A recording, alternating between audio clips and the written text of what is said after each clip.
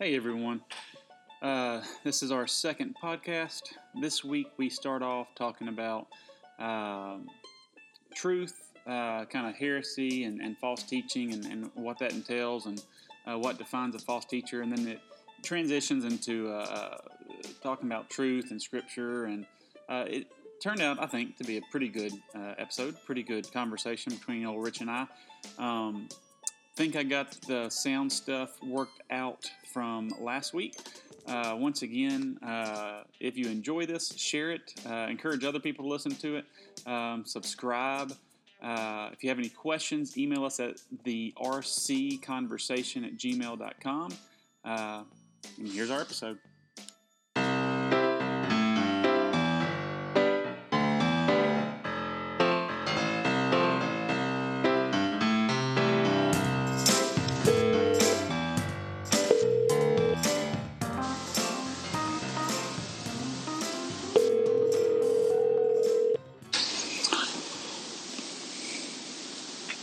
Hey, what's up?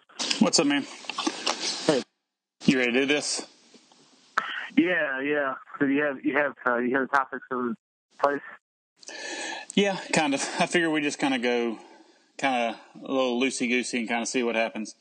I did have a couple of things, though, that I did want to talk about, and then we can just kind of go from there and see what happens. The first thing I wanted to talk about, I was kind of curious about what your thoughts are of when we talk about someone being a heretic. Like you see like some of these popular big-name pastors and will make comments here or there, and different people write articles about them and why they're wrong. And I wanted to get your opinion. Does it take just one statement, one poorly worded or poorly thought out, really heretical statement to make someone a heretic, or could it just be someone who just makes a stupid statement? Let me give you my illustration. I'm going to use him because I don't know anything else about him really. Stephen Furtick, a couple weeks ago or a couple months ago, whenever it was, made some kind of comment while he was preaching. He was trying to explain how grace is greater than the law, from what I can get. But when he was making this illustration, or making this point, he used this illustration where he said that if your child was hurt, you would drive to the hospital. No matter what the speed limit was, you would break it because you loved your child. And he likened that to say that God loved us so much that he broke the law. Now, that statement has, and he repeated it several times, that statement has a ton of just really bad things that go along with it. One, it makes God a sinner, which means he can no longer be God. He's no longer holy. He's no longer perfect and righteous. He can no longer judge anyone because he's no longer perfectly righteous any longer. And it's a misunderstanding of Christ and what Christ did on the cross. And there's just so much wrong with it. And so I guess kind of in the vacuum, not knowing really anything else about him and his theology, does that one statement, do you say, okay, well, this guy's a heretic because this one heretical statement that, as far as I know of, he's never publicly backed off of? Or do you say, look, that was just a dumb statement. It was poorly thought out. Maybe it reveals that he doesn't comprehend or know that much about the Bible, or doesn't know how to express it, but it doesn't necessarily make him a heretic. Yeah, that's a good topic. Very good. Well, we're recording, so go ahead. Well, I think that good point. Well, I think that first, what is a heretic? It's someone who once claimed Christ, claimed truth, claimed to be a believer, and no longer are. So, there has to be, I think, a walking away of the faith. Like, you are leaving the faith. You're no longer claiming Christ. You're no longer Christian, and so there's almost this refutation of the truth. And that particular word, I'm not familiar with it. I haven't heard the context. If I want to comment on what Burke said, I'd like to hear the context. I didn't, but I think that one statement doesn't necessarily make you a heretic, But unless you were confronted with the truth of the statement that clearly biblically is wrong, and then you don't back off of it, it's very concerning. I think we'll be very careful in labeling people heretics too quickly. It seems like sometimes that we forget what that really means. When someone's a heretic, it means that they are. Not only are they not a Christian, but they are an enemy of the church, usually parading around as a friend of the church. Wolf in sheep's clothing. Yeah. So we need to have really a very deliberate and very thoughtful process of that. You don't want to throw that around too much. No, everybody has. Well, let me ask you this too. Let me ask you this: heretic is a word that's not in the Bible. It's it's not a biblical term. But the Bible does talk about false teachers, and then I'm thinking about in 1 John, he talks about the Antichrist, or those who are apart from Christ, or reject Christ. Where do those fall, I guess, on the spectrum of that? Could someone be a false teacher without necessarily being a heretic? Like, they still claim to be Christian, they claim that they haven't left the faith, but they're, I don't know, like a Mormon or something like that. I mean, they would claim to be Christians, but I think it's probably all in the same category, the same bubble overall. Well, the false teacher is going to be somebody who may not even who may never have. I mean, a false teacher I would think might not even have claimed to be a Christian necessarily. They're just teaching whatever. A false teacher, heretic, is clearly someone who claims to be a Christian and teaches false doctrine. I mean, and has apparently walked the path of righteousness and fallen into unrighteousness, so to speak. So I think heretic denotes that we thought this person was one of us, and now they no longer are. False teachers, I think, is just someone who's teaching false things. Yeah. But they have the ability to infiltrate church. Clearly, you look at the pastoral epistles. That's what 1 Timothy. That's what Paul's dealing with in Timothy. With people who are false teachers who made the appearance of good teachers. Big word heretics not in the Bible. They were heretics specifically there too. So I think at the end of the day, they're going to be part of the same package deal. But they and also, I don't know, a heretic doesn't necessarily have to be a teacher though. A heretic is just somebody who falls into bad teaching and walks away from Jesus. That's a heretic. False teacher is somebody who's specifically hearing the word of God. So I don't know if they're the exact same thing. Well, let me ask you this: you're a pastor, so how would you handle it if someone came up to you and brought to you that quote from Furtick and said, is this someone that I should read his books or listen to his sermons? I mean, he's Baptist. He's got a big church, massive church, very influential with especially younger people, younger believers. Do you say, what do you say? I would say probably not to listen to him. That's pretty egregious, right? I mean, what that statement is egregious.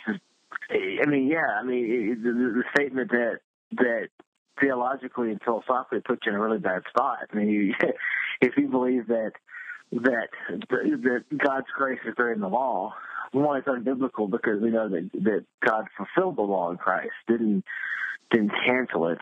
And that matters, right? That matters. That's not just wording. People think that wording doesn't matter. It does matter because if he just canceled it, it meant that he didn't fulfill it, therefore he didn't obey it. And part of Christ's sacrifice and propitiation is he perfectly obeyed it, not that he just ignored its consequences.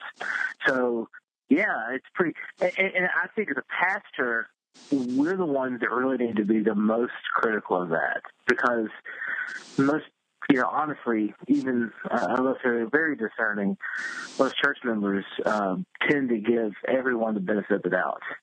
Because there's so much teaching out there. There's so much input, whether it be on social media, whether it be on just regular radio or books or whatever. It's just there's so much teaching. So really, we're the ones that have to be willing to be the bad guy if necessary to call.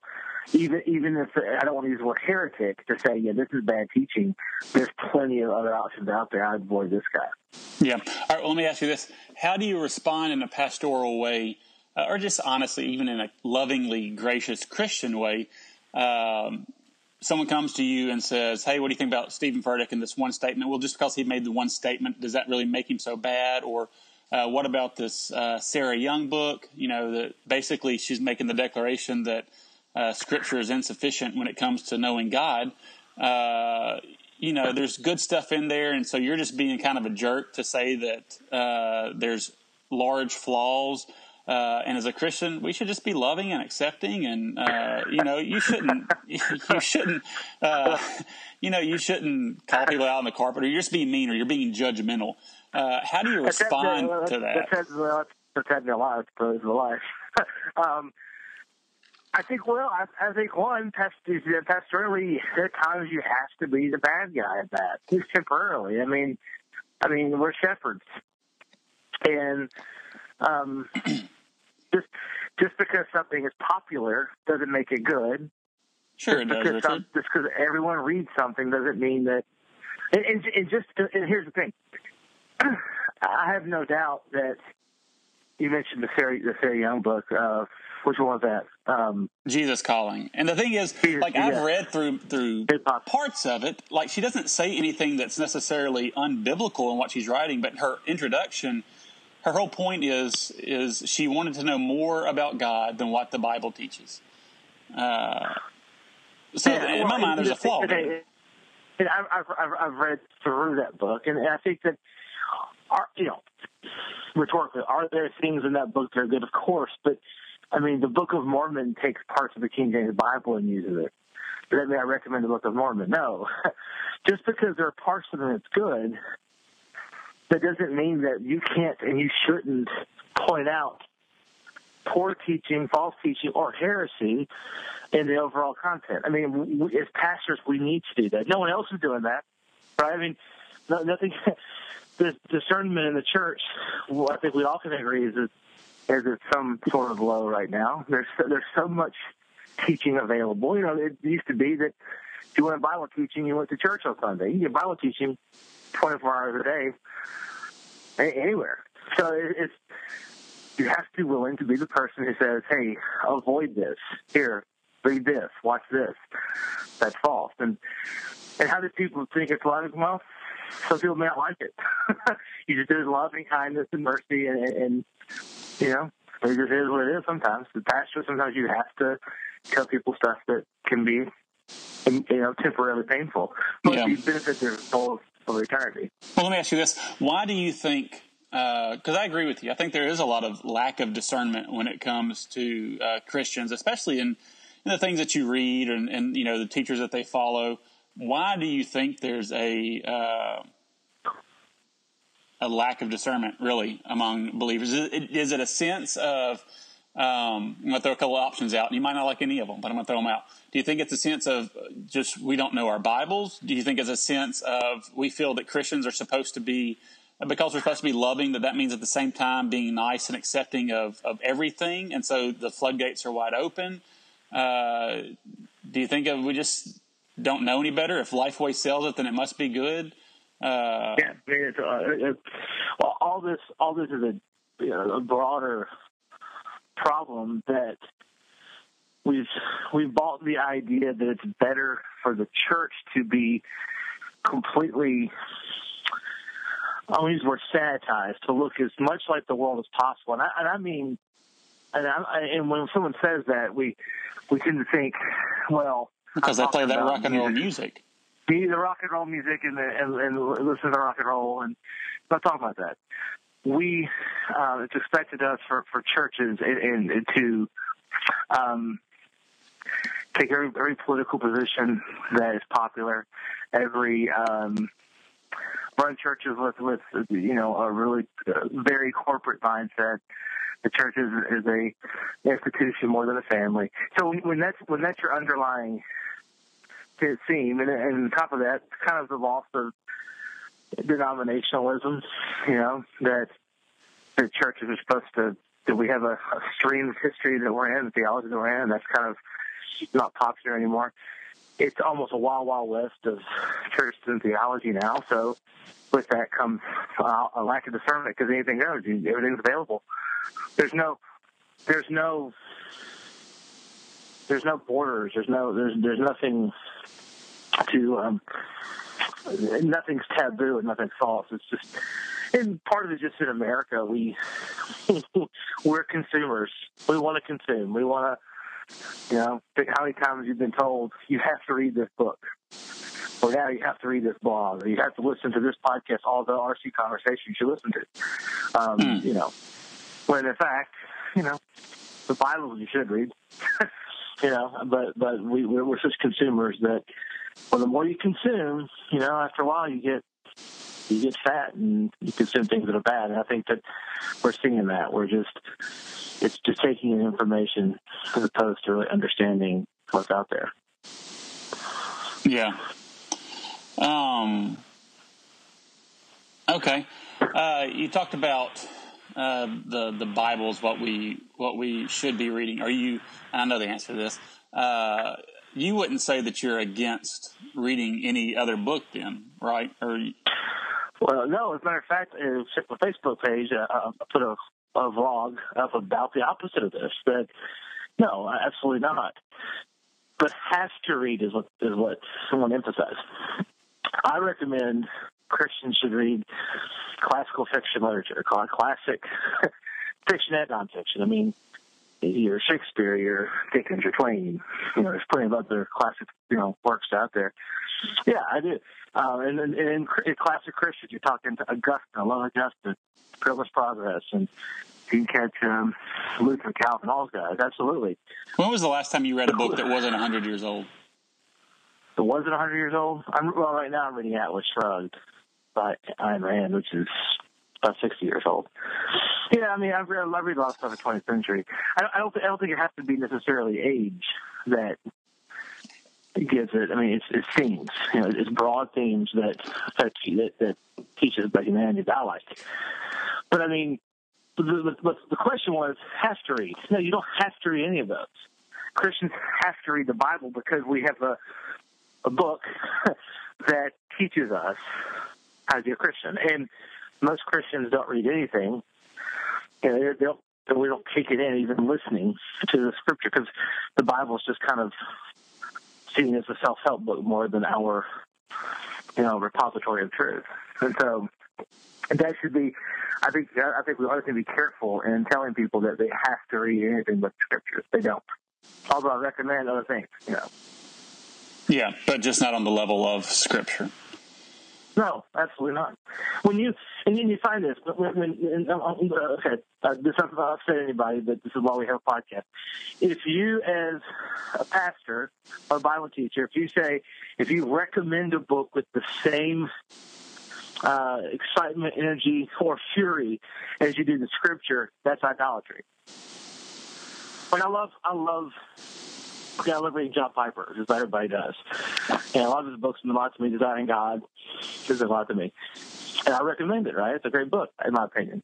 And I tell somebody, you have to read Desiring God. It changed my life. It's the greatest book of all time, blah, blah. But I don't have the same emotion for this book of Galatians. That's idolatry, period. And you see that now with so many people is modern books are coming out now, over the last 50 years even, become substitute scriptures for our intake of our truth. And that's wrong. If you were just throw out a random number, and I best guess, I don't know if this isn't scientific at all, but what percentage of Christians would you say get the majority of their spiritual nourishment, I guess, from a devotional book or some other book that they picked up, whether it be good or bad, versus the Bible? Like just from your personal experience. Here's the question. The question you're asking is not. The question you're asking is spiritual nourishment, or do they get most of their truth from? Most Christians do not get most of their truth and their insight from the Bible. They may use a devotional. It always has scripture of some kind sprinkled in. But, I don't know. I mean, I'll take a stab. I'll say 25%. This is probably a pretty liberal estimate, but 25% of Christians, I think, are some level of Bible students. Or some level of what? A day, Bible students. Okay, gotcha.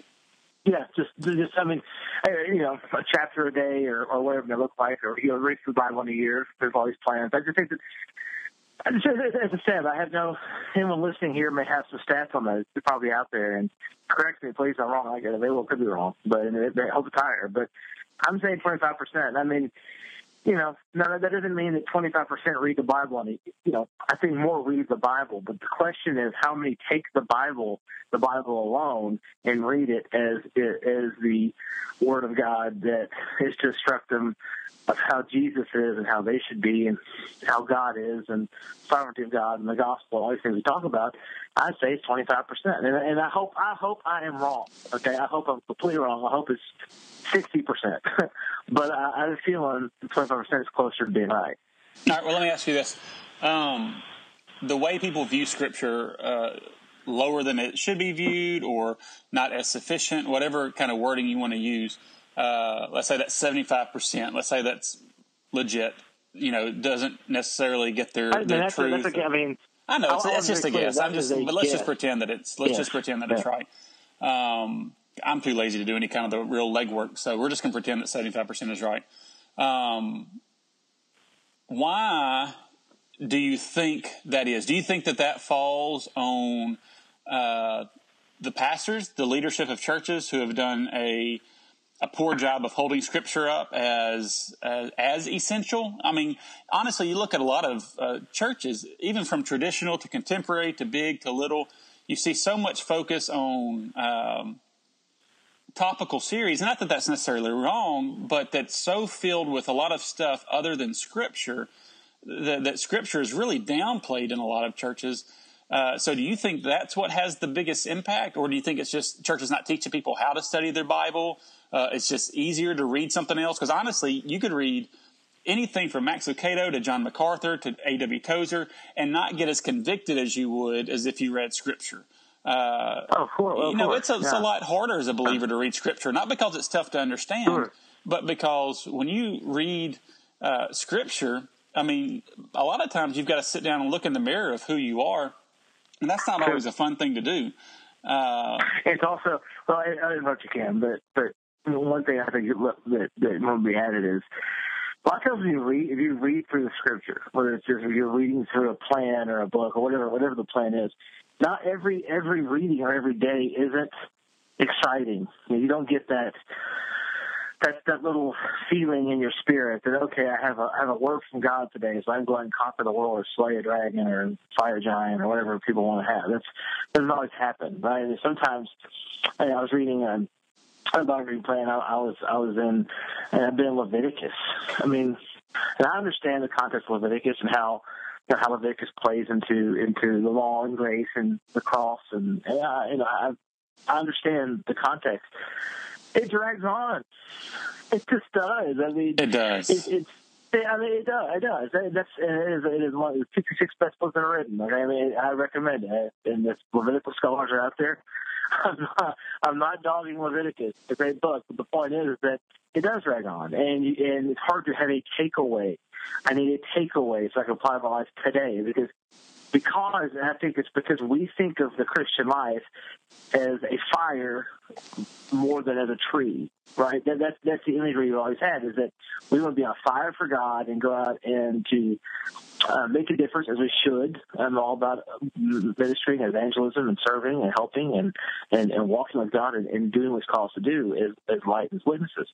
But the more accurate metaphor of the Christian life is that of a tree. So you plant it by streams of water, and in time you'll grow, and in time you'll be nourished, and in time you'll bear fruit. And that means that you read the Scriptures slowly and methodically, and you go through it. But we don't think like that. Again, it goes back to our overall culture of instantaneous. We want everything to be instantaneous, and that to be a Bible student, not scholar, a student, it can't be instantaneous. And so I just think we need to think more broadly, think longer term than just, can I get my word for the day and go on? Yeah. All right. Let me ask one to kind of go back to my original question. Where do you think that some of that fault falls on? Do you think it falls on the church, or do you think it, like pastors and leadership, or do you think it falls on just individuals? Well, it starts with pastors. It starts with us. Yeah, it starts with us. I mean, it's not just the pastors. It starts with us. The question we have to ask ourselves is when we preach or teach. Now, most nowadays in most evangelical churches, there's going to be some use of the Bible.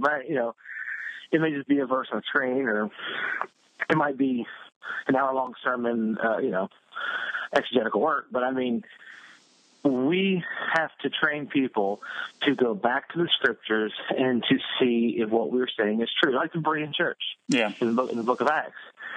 And much more is caught than taught. They learn by watching.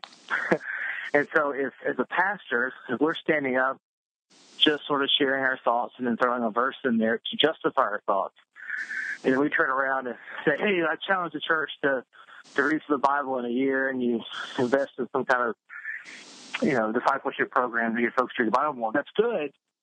But they know they're not, they're watching you not make much of scripture in the pulpit.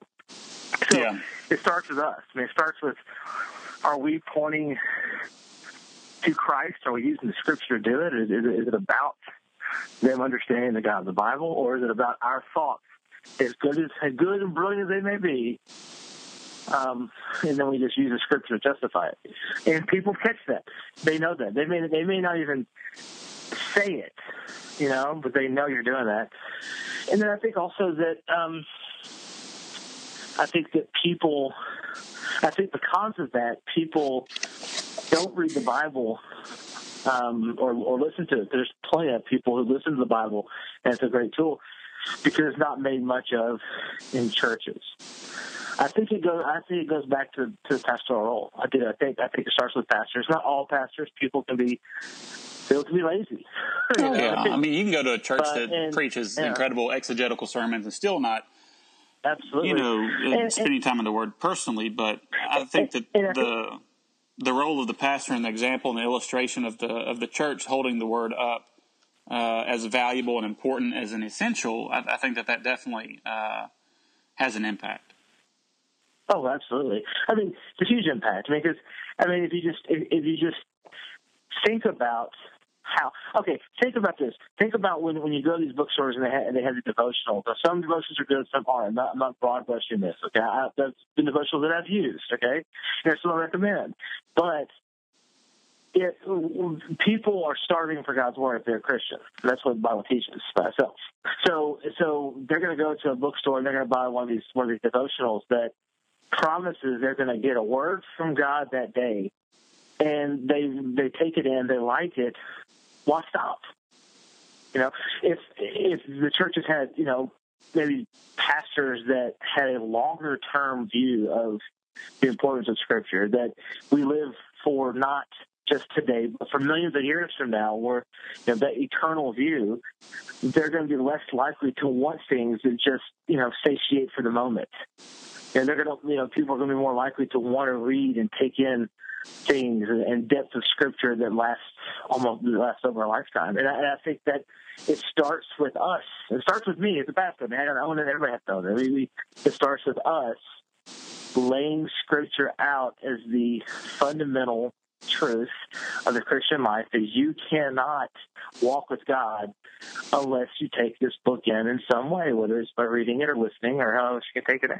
And so I think it starts ultimately with the church, and that's where I want to hang out on it. I think that's what I want to emphasize, because I think if pastors really own that, and in a couple of generations, we might see better Bible students in the pews. Yeah, I really believe that. Is your favorite devotional book the Andy Griffith devotion?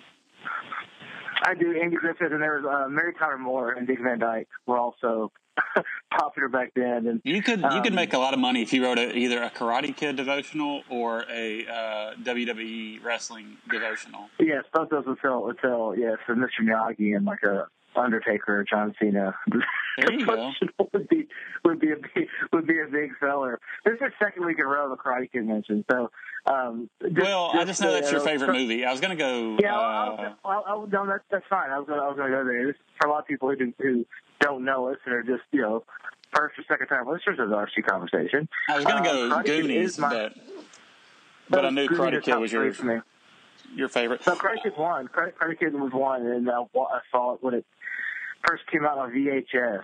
So imagine that. I think we rented the VHS player, the VCR. VHS is a tape for so many people who are not familiar.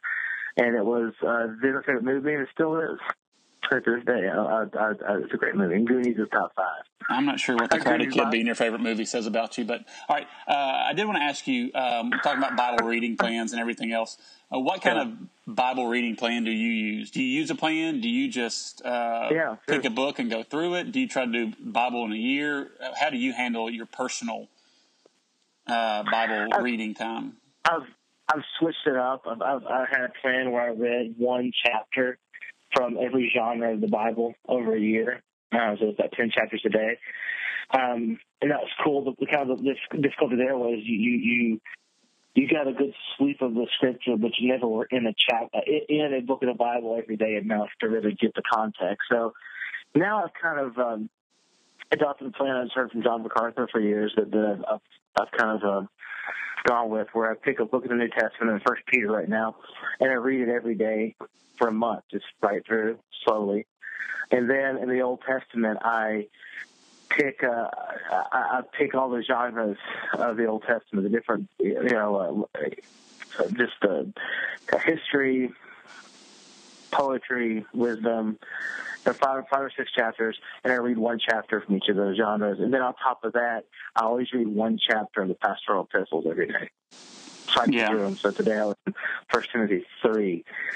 Yeah, so, and being a pastor, that's kind of part of our expectation. So yeah, it's about 12 chapters. That could be a lot. That's a lot of time consuming for a lot of people. But there's so many plans. I mean, read through the Bible in 2 years. Where it's a couple chapters a day. I mean, there's so many plans. But I mean, it can no longer be seen as optional for Christians to read the Bible. It shouldn't be optional, and that's the thing, because we have the ability for everybody to have a Bible. Yeah. There's so many translations. You get them for free. It's just there is a store that raises funds for our gospel mission here in Sioux City, and if you go in and you need a Bible, they'll get a Bible to you free because people donate them there. It's just not hard to have one, and so access to information is rarely our problem. And so it's valuing that information that's our problem. So I think it needs to be, starting from the pastoral role, it has to become the most important thing for your church is do your people read the Bible, not a devotional, not notes from your sermon, although I hope they do that, but they read the scripture for themselves. It is so important. Yeah. Going back to Bible plans, I had tried to do those read the Bible through a year things, and I know you said you read 12 chapters. That's just too much for me, for my it's my little brain to really, like, I would read all that, and reading it through the year, it's not 12 chapters. It's probably more like 4, 5, 6, 7, something like that, depending on the day, depending on the passage that you're reading. About 3.5. Yeah. And it was just almost like, not information overload, but I read so much that I just couldn't. I don't know, like I wasn't retaining anything. And then a couple of months ago, I was listening to something by MacArthur, and he said that, what you do, he'll pick a book and stick in it for, a month or two and just read it consistently over and over. Yeah, that's what I started doing. And it's so much better for me. And I mean, if reading the Bible through a year is what helps you out, or like if you can read 12 chapters in a day and still, walk away and let it impact your heart and your soul, that's great. But if you're stupid like I am, and you just can't take in that much. Right. And when you read 12, it's in every section of the scripture. You're able to, you go from, you're in the storyline of the Bible, but you're going from section to section to section, so your prayer doesn't bog down. So if you're in Leviticus, it's just one chapter of Leviticus. Yeah. You're off to someplace else that's, more interesting, I guess you could say. So, yeah, there's a lot of ways to skin this cat, and I just think that needs to be valued. as well. And also, Cam, there's been this big myth over the years that we have all this head knowledge and no heart knowledge, and that dichotomy is so tragic. Because I don't see how anyone can look at the church and think that we just know too much Scripture. I don't know how we think that collectively that our worldview has been shaped by the Word of God versus the word of everything else that's out there. Because it hasn't been. We need more intake. We need more sound theology, because everybody is a theologian. It's just whether or not you're a good one or not. And so the only way you're going to have that for the church is to be taking in and loving the Bible. There's really no other way on an individual level. So, it's so important. All right. Well, good deal. Good talk. That's all I got, man. So, I know your parents are coming in town tomorrow. Huh? They are coming. They're on their way right now. We're going to see them tonight. We're going to Panera tonight. My wife wants to go to Panera. I like Panera. It's kind of a ladies' restaurant. My wife likes Panera. Or are you going to say I've been following what? I'm listening to people. I didn't mean to. That was offensive. It just seems like that tends to be clientele of Panera. But yeah, it's okay. We're going to go there and see Mom and Dad. I think what I have been following, I don't know if you have any. You following the Brexit, the Great Britain possibly leaving the EU? Does it interest you at all, Cam? I vaguely. I mean, I've seen what it's, that they're wanting to leave the European Union, and I was going to watch the John Oliver thing on it. That's where I get my political stuff, I guess. But I haven't read anything yet on it or watched anything or really kept up with it. What, they're just wanting to leave the European Union? Well, sort of, yeah. There's a vote. There is a referendum where it's going on right now up to, I think, 10 o'clock their time. I think it's like 5 o'clock our time, so pretty soon. And by tomorrow morning, they would have counted the referendum, and it's 50% plus one of leaving the EU. And it's a big deal for America because the European Union is the largest consumer market in the world with 28 countries, and Britain is kind of one of along with Germany, the big stars of Europe as far as economic power. And it could create a lot of issues in Europe. It's fascinating because it's going to affect everyone. It's going to affect the U.S. and it's going to affect Europe and the migrant crisis and everything over there. So I like keeping up with global politics, and this is much more interesting than I think of senators protesting in the United States and everything else that we're seeing here. Well, just much more interesting. I saw a headline. This is about as deep as my knowledge goes with that. I saw a headline that said that a couple of other countries might be wanting to leave the union to kind of follow their thing. And then also, I think all this stuff would be more interesting if politicians, whether it be in America or wherever else, if they just kind of talk trash. Like, did you see LeBron after they got back to Cleveland after they won the championship? He had a T-shirt, an Ultimate Warrior T-shirt. That's just funny. That. Like, absolutely. if politicians did stuff like that, I would be much more interested. Well, last time I checked, there is a Republican presidential nominee who is talking trash, and looks like he may have peaked out. We'll see. There's a long way to go, but assuming. Well, his talking trash isn't funny or humorous. It's just kind of mean. Well, I mean, give Mr. Trump credit. I mean, it's authentic trash talk. He's not trying to be ironic. He's trying to be rude, mean, and offensive. He's doing a good job. Probably too well, because it seems like his supporters are starting to wane a little bit. So we'll see. I think that would be good. They should settle their stuff the old-fashioned way. With like chair shots and a chain link fence. Well, I was thinking more specifically. Chair shots or a duel at 10 paces. A duel works. Yeah, I mean that'd be a very British or French way of handling it. It's very European.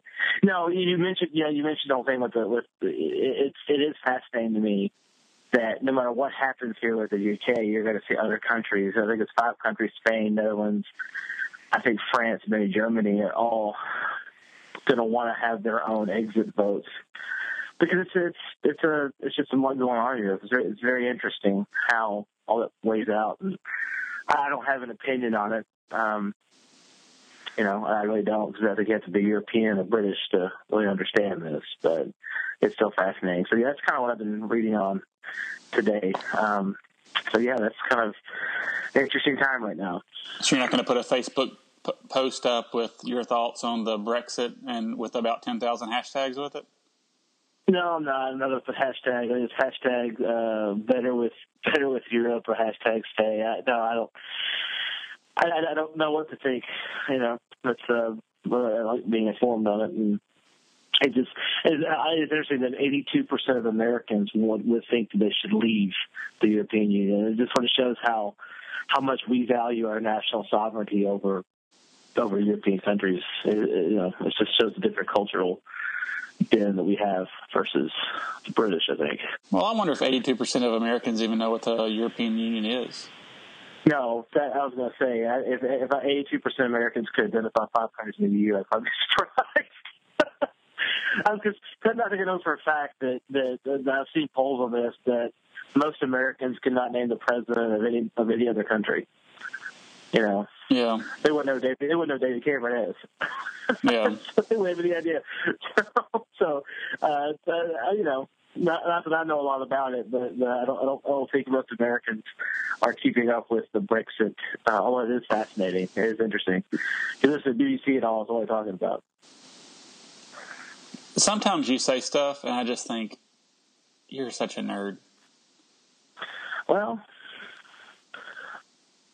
thanks, sorry. I guess. Sorry. It's just the whole BBC thing. I'm like, are you kidding me? Well, I like I don't listen to BBC all the time, but I listened to BBC today to find out what's going on in the Brexit thing. It's one thing we know, no matter how we look at it. It's a big world out there. It's globalized. A lot of people don't like that. A lot of people want to change that. A lot of people want to, go back the way things were. That's never going to happen. So, we might as well understand that stories like this affect us as much as it happened in our own country. So, there you go, Cam. Yeah. You're anti-intellectual snobbery. I'm anti-Brexit knowledge or something. I don't know. When I first saw like a headline for something about it, John Oliver, I guess I saw like a YouTube link for him talking about Brexit. I was like, what is Brexit? Like, it took me 2 more days to even be interested enough to even see what Brexit meant or what it was about. You get your political advice from John Oliver, is that right? No, not advice. I just like watching. I think he's funny. And on YouTube, if he drops any F-bombs or anything like that, they bleep it out when I watch it on YouTube. Okay. So they're funny. Our next podcast right there, Cam. What, dropping some F-bombs? No, it's okay for you to listen to stuff that have F-bombs dropped out. Sure. I don't know. We'll talk about that next week. Yeah, you good. All right. We'll see you later, man. Bye.